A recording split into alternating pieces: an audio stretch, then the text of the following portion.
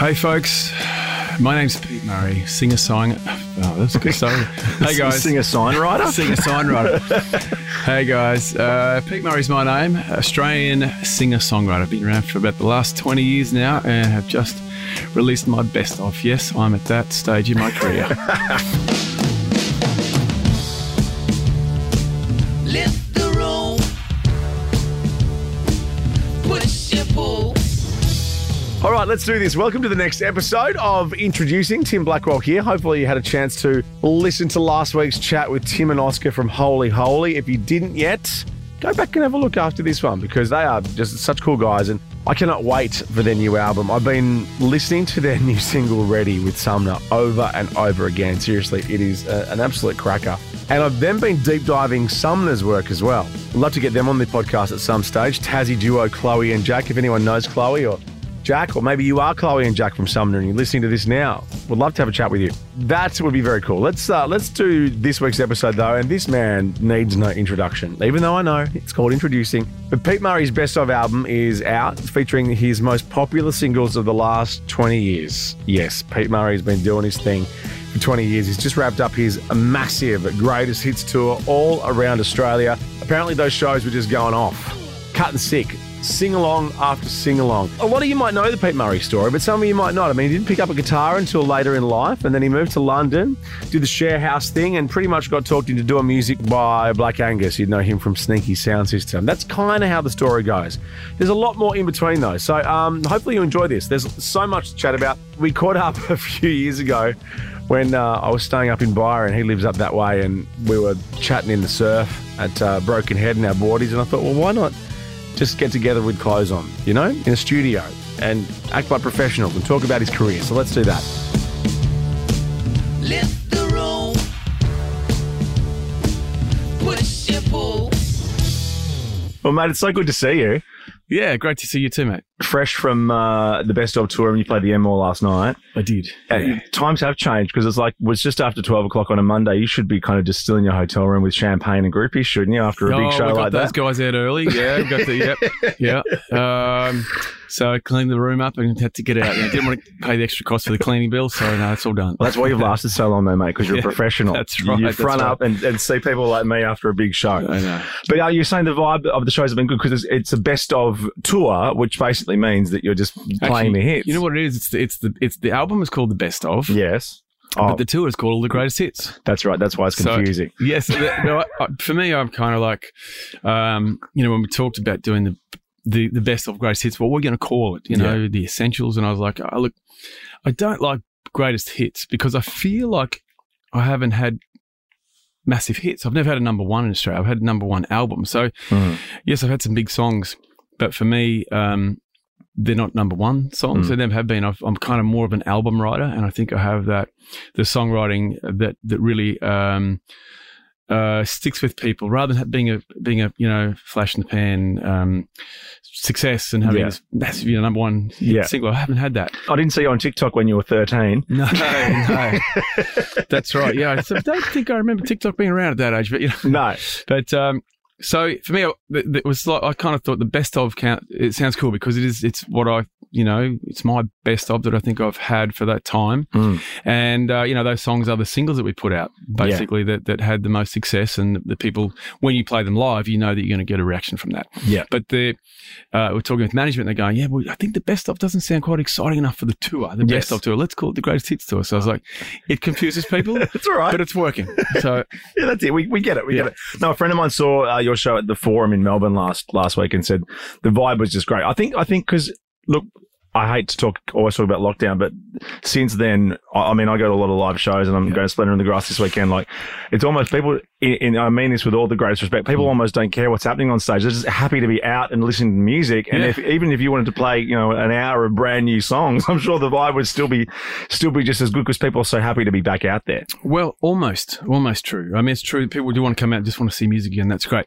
But when you play, I'm playing for about an hour and 45 minutes. When I play a set that you're giving them song after song after song that they know and that they can sing to, and I know the ones that they really love, as we start to build towards the end, I'm taking the crowd on a bit of a journey and having fun with them, and saying, look, firstly, thanks for being there for me for the last 20 years, because without you guys, I wouldn't be here. And so I'm really grateful for that, and grateful for you guys for coming to the show. And we've really, people have, I hear stories people have had, some of these songs have helped them through hard times. They've been married to some of these songs.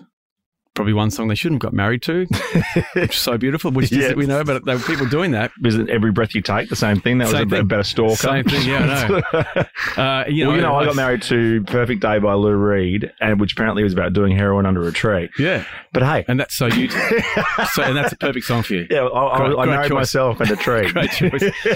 No, so, when you're talking about this, and I go, look, I feel like I've been in people's lives for such a long time. And I'm even saying, look, my music, I think, has increased the population of this country. And at that point, you're going, and you know who you are. Yeah, that's right. So I've been there with you guys all the way. You really have. Yeah. On a very intimate level. So I think when you have those songs that people can relate to, you're going down this nostalgia road again. And they are so excited because it takes them back to a time and place when they first heard the music. And then the journey of, so you've got the fans that have been there through all the albums and they've got their favourite songs and what that means to them. So the excitement has been crazy. The singing along is insane. Does it still surprise you after all these years? Like, do you always have that little self-doubt, or are you just well over that? I'm over that. Yeah. And I think for me, I've grown as a performer too, because I used to be, when I first had success here, it was just like, bang, it went crazy straight away. So, I was playing to 30 people at first for a little while in Melbourne, in a small pub. I think I saw you in a pub in Perth 20 years ago. I think it was just before the Feeler album came out. Yeah. But it was still a good vibe. Well, I think I've always been great live, and that's what I pride myself on, and that's why I'm probably still successful and have a career. And when you've got a great live show and you've got good music as well, you can have a long career. Some people don't have the live show, and it doesn't work for them, and they don't last as long. So my show's good. But in early days, I was kind of like, thrust into this success and suddenly playing to 30 people was kind of still daunting. But then I was playing to, 1,000, 2,000, 5,000. Then suddenly I remember going to one of the first Splendor in the Grass, and I was just, everyone at that point was the height of everything in my career or starting off, just ramping up, and everyone that was at that festival was kind of there to see me because, the new act. And just kind of being a bit nervous about what do I say, I'm a bit nervous. Now I'm like totally confident, comfortable, and I can take. And so what my job is to do is to make sure that when people come and see me live, that they feel like they're part of the show, not just watching a show. So as soon as you've got that and you've got them involved in the show and they feel like they're part of it, they're not embarrassed. Like, people sit there going, oh, I can't sing, I can't move because people are looking at me. No one's looking at you. No one gives a shit about you. No. So you kind of make people feel like that. It's like, hey, you guys are here, you're part of the show, and they get them singing along and warming up so they don't care about anything else around them. Yeah. By the end of the show, my goal is to get them all up and singing and just let them, they do it on their own. I'll let them go. So, it's that sort of vibe. It's been great. So tell me though, I'm assuming I know the answer to this, but Greatest Hits Tour and Best Ofs, that doesn't mean it's over, does it? No, not at all. You're not here to announce anything. Well, I hope not. So even for me, this is the first 2 decades of my career. It's first 20 years. So some people don't even get a year. So I love it how you describe it as, this is my first 20. This is a huge achievement already. Yeah, that's right. So I think it's a really great time to go, this is what I've achieved. And these are the songs that I've got, and let's celebrate that now. And then after this, I'll be moving forward with other stuff. I'm still going to play these songs. I can't not play them at shows. I won't play all of them, but that's the thing you got to remember. If you want to go and see a favorite artist, that you want to hear those songs, and I'm sure Bruce Springsteen plays all these hits, people, they want to hear that because... Yeah, although Beyonce's getting in a bit of trouble at the moment for her 3.5-hour arena show and very few hits. Oh, serious? But I think she's more being a character. This is like you're not going out on stage as Sasha Fierce, I guess. Well, some people, some artists get that way, and I can understand it, I guess. Yeah.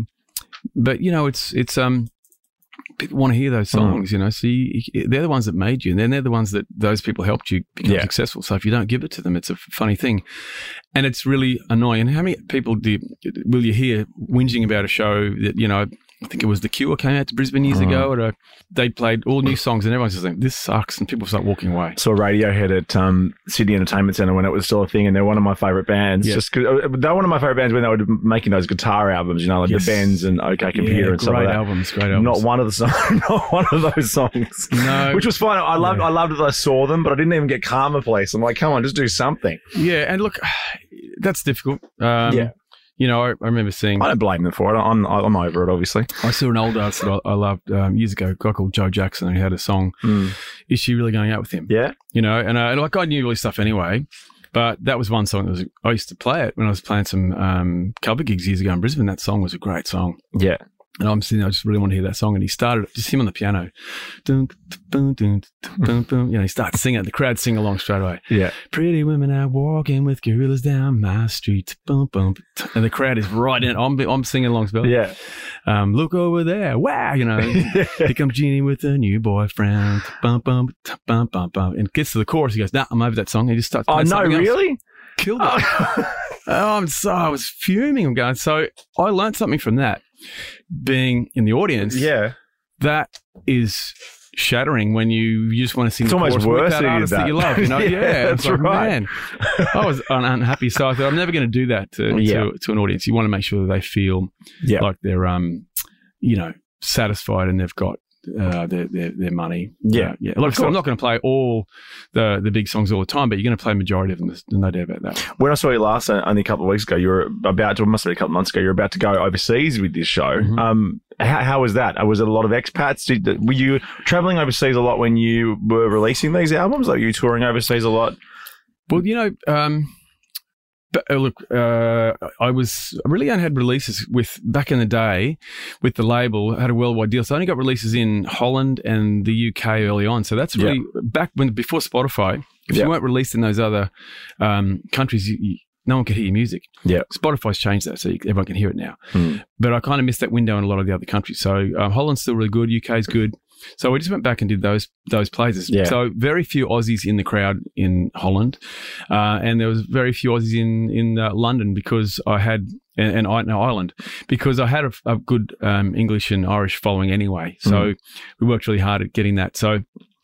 I'm sorry to all the Aussies listening, but what I used to do over there is would email the locals to go, tickets are going on sale. Aussies will buy them first if you guys don't. So they would go, and that's how we'd get more people over there because I know Powderfinger had the problem too when they would travel overseas. They would just get Aussies. Yeah, right. So what's the point of going bloody overseas? Aussies overseas? You know? Yeah. Well, you get a little trip. You get a work trip out of it. Yeah, it's still good, but you want to try and build up your following overseas. Yeah. So, but anyway, look, very successful. Those shows were great, and I think after COVID, you know, Europe's been doing it pretty tough, but we still had great numbers at the show. Same sort of vibe, people singing along. It's just it's at a different level now that the songs are in people's lives, and they can just they sing along. You know, like myself and Joe Jackson, but I'll sing with the audience.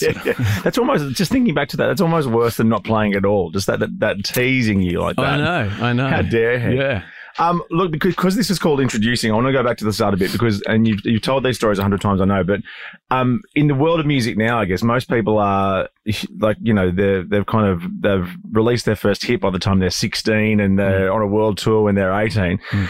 In the world of music, I guess it's a bit like sport. You started pretty late because you were into sport, weren't you? You were a bit more of the sporty guy, as opposed to the music guy. Sport was my life. Well, I had nothing to do with music until I was 21 or 22. I first picked up a guitar. Yeah, and that was only because I was living with a friend of mine. We were both studying at the time, and he just came to my room and said, "You know what? I'm going to go get a guitar lesson. I've always wanted to play guitar, so I'm going to go get a lesson and you know, have a crack at it." Yeah. And I thought, well, that sounds really cool. I've never thought about doing that because my life was just sport and that's what I loved. And so music wasn't even on there. So I thought, that's pretty cool. Maybe I'll do the same. So I actually went and had a couple of lessons and then he never did. He got me started. And, you know, it was great. So he didn't know. I started to just teach myself for a while. And a couple of years later, we hooked up and I said, mate, come around. And I got something to show you. So he came around. He was living at the Gold Coast and I was in Brisbane. And we were big Neil Young fans. So I got the guitar out and started playing some Neil Young covers. And he was like blown away going, when did you do this? I said, well, from you. You're the one that inspired me to do this, you know. And probably only a year or so later, he sadly had an aneurysm and passed away. So, but his name is Charlie. So I named my boy after him. And he's the reason that I started playing music. So I think we're meant to, I believe in fate. I think I was meant to meet that guy and to get me into music. And that's how it started. So yes, you know, getting back to what you said before, that's quite late to start playing music. But even later, you know, when I first recorded my independent album, I was 30. Yeah. And I got signed to Sony at 32, which, you know, that's quite old to do that. But Lucky you're so handsome. well, I think the difference is I've never considered myself a pop act. And if I was a pop act, I probably would never got signed.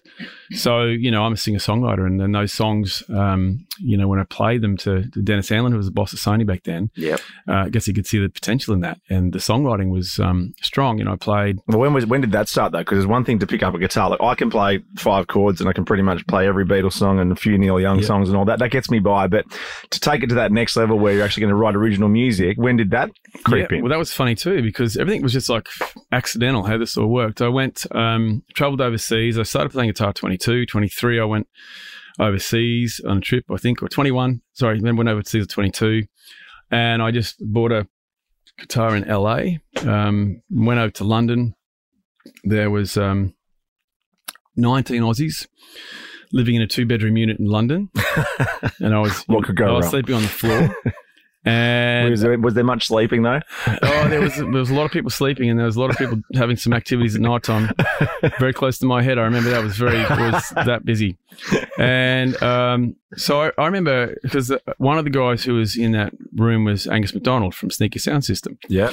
So Angus, Black Angus. Yeah, Black Angus. We were mates for a long time, and Angus he'd been playing since he was young. He actually gave me a couple of lessons early on and how to play, and he was doing his original stuff back then. I was just like playing some covers, and we had the guitars out one night. He would play an original and I'd play a cover, and he'd play an original and I'd play a cover. And one of the girls said, "I play us one of your songs." And I said, "I don't write songs." And she said, "Why not?"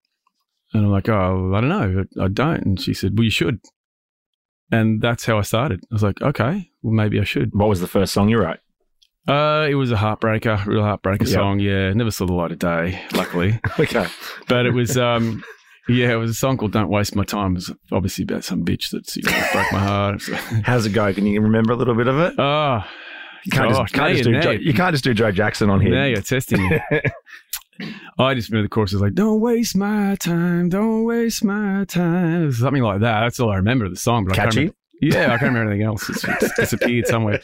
But so I started to do that then when I came home after traveling overseas. I did a couple of years of just doing, in a small little bar, doing covers and a few little originals here and there, but it was just that's how I started. And then came time to a band. A friend of mine was in a band. He said, "Well, would you be interested in managing us? I think you'd be a good manager." So I said, yeah. So I started doing that. So I did all the management courses with, Q Music up there in Brisbane, and was learning a lot about management.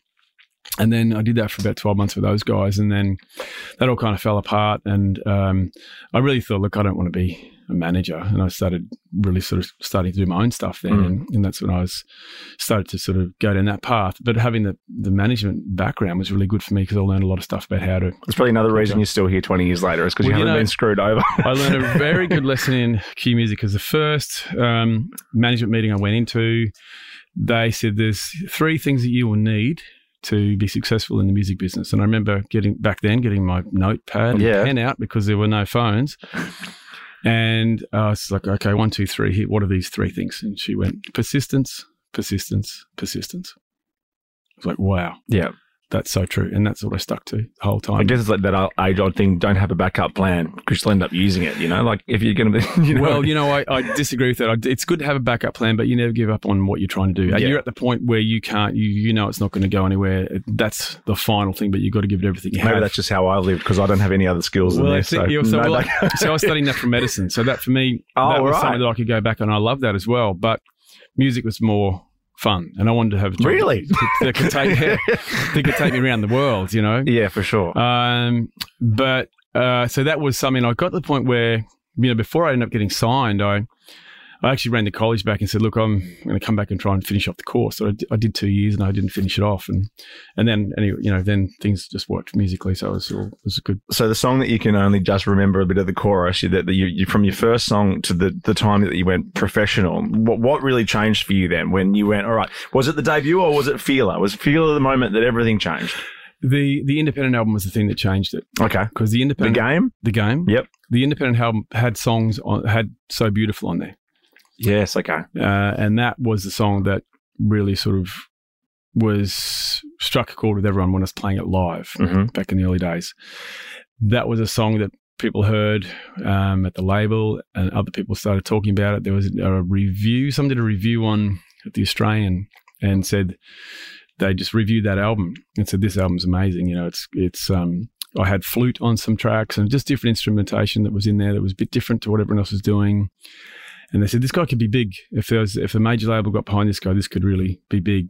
And it was a really glowing review. And then I remember getting contact from Stu McCulloch, who was working for Sony at the time in A&R, and he asked us to listen to the album. It's quite funny because about a year earlier I dropped off 4 tracks through another friend that knew someone in the accounting department at Sony. Yeah. I dropped that off, didn't think anything more of it, then did the game. We put that out, 12 months or 18 months later. And then, the Sony guys were that had been making space. And I tried other record labels as well. No one was interested in me. Yeah, okay. No, we've got other male singer-songwriters. We don't need any more. Yeah, okay. Okay, that's what I got. So, but the game was sort of going around the office in Sony. And then also by the time it got to before I got to the A&R guys, Stu was calling the guys in Sydney because he was based in Melbourne, going, have you heard the album, The Game, from Pete Murray? And they said, look, we haven't got it, but there's another 4-track EP that's been floating around the office for the last 2 years or something. Is it the same guy? Because everyone in the office loves this and everyone's talking about it, and they've given it to us to listen to. So all the stars aligned in this moment that this happened. And so they got the 4-track, and then Stu said, I have no idea. So he rang me and said, did you drop off? And I said, actually, I did. I forgot about it.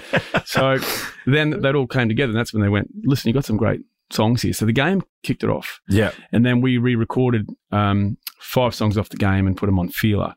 And of course, So Beautiful was the big song. But the arrangement, the structure, everything was the same as that song. We just re-recorded it again.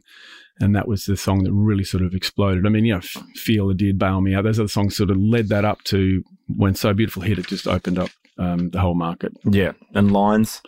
Lines, that's Love right. that song. Well, Lines was another song that Triple M loved that early on. They were trying to get me to go into this thing called the Unsigned Find.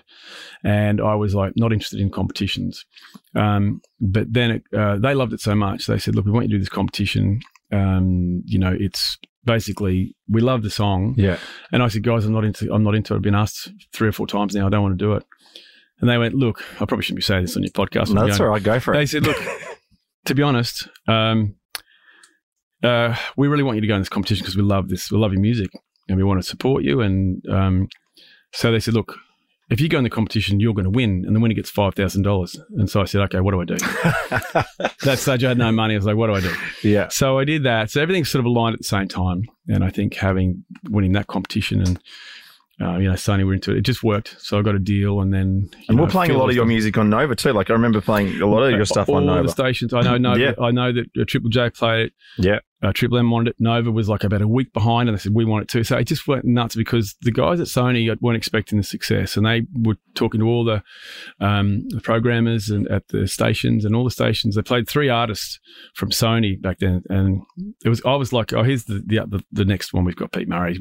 Probably we're not expecting too much, but every time they play it to these guys, all the programmers are going, who's that guy? This is great, because it was just sounded so different. So in a way, Sony had an idea that this is going to work on all the platforms, and that's when it just went Triple J, Triple M, Nova, bang, across the board, and it just went nuts. And so back then you could play more than just one person, one male voice with a guitar. Now it's just Ed Sheeran and yeah, that's right. He's monopolising all the radio play.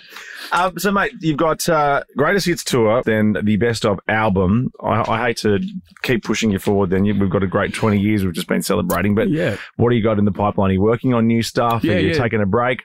No, I'm going to keep going. I think there's. I think you got to keep going these days. If you take a break, you kind of drop off. So, and I did take a break. Had a divorce, and I took a bit of time off and didn't release anything new for a while, from 2011 to 2017, and it was a long break. It's a long break, yeah. I came back and things have changed quite a bit. So, no, look, got some new stuff that I'm sort of working on at the moment. So I'd like to, whether I'll do an EP or an album, I don't know. Things have changed so much. So what do you do these days with Spotify? Just maybe do singles for a bit. Maybe more of that TikTok dancing that we were talking about before. Yeah, probably. It's changed. So, and it's going to change again more. So things are just continually changing. So I don't know at this stage, but look, I think it's time to get some new music out. We've done the best of and you know, looked at all that over the last 20 years, and that's been great. You know, so I think it's, you know, your career kind of does this bit of a wave, you know, as you go along, and it's just definitely sort of coming back up to where it was before, and it's been such a good vibe. Well, last few times I've been seeing you, it's been in our boardies up at Byron, so it's nice to be sitting here fully clothed. Yep. It is called Introducing, though, so we'd like to finish with if you would like to introduce us to someone, like someone that you're listening to that you're loving at the moment, this is the platform. Yeah. Pay it forward. Yeah, there's a guy, my son puts me under all these acts that, you know, I'm probably not tuned into as much. But I think this guy's getting he's pretty well known now. Yeah. But Loyal Kana. Okay. Is really cool. He's very well known over in the UK and probably around the world now. He's going quite well. So rapper kind of stuff, hip hop kind of vibe, but smooth. Yeah, it's really nice. So I'm hoping to catch up with him at Splendour. Pete, such a pleasure to see you. Congrats on the last 20 years, mate. It's been a pleasure. I remember interviewing you at Nova Perth all those years ago, and here we are. We look exactly the same. Thanks, mate.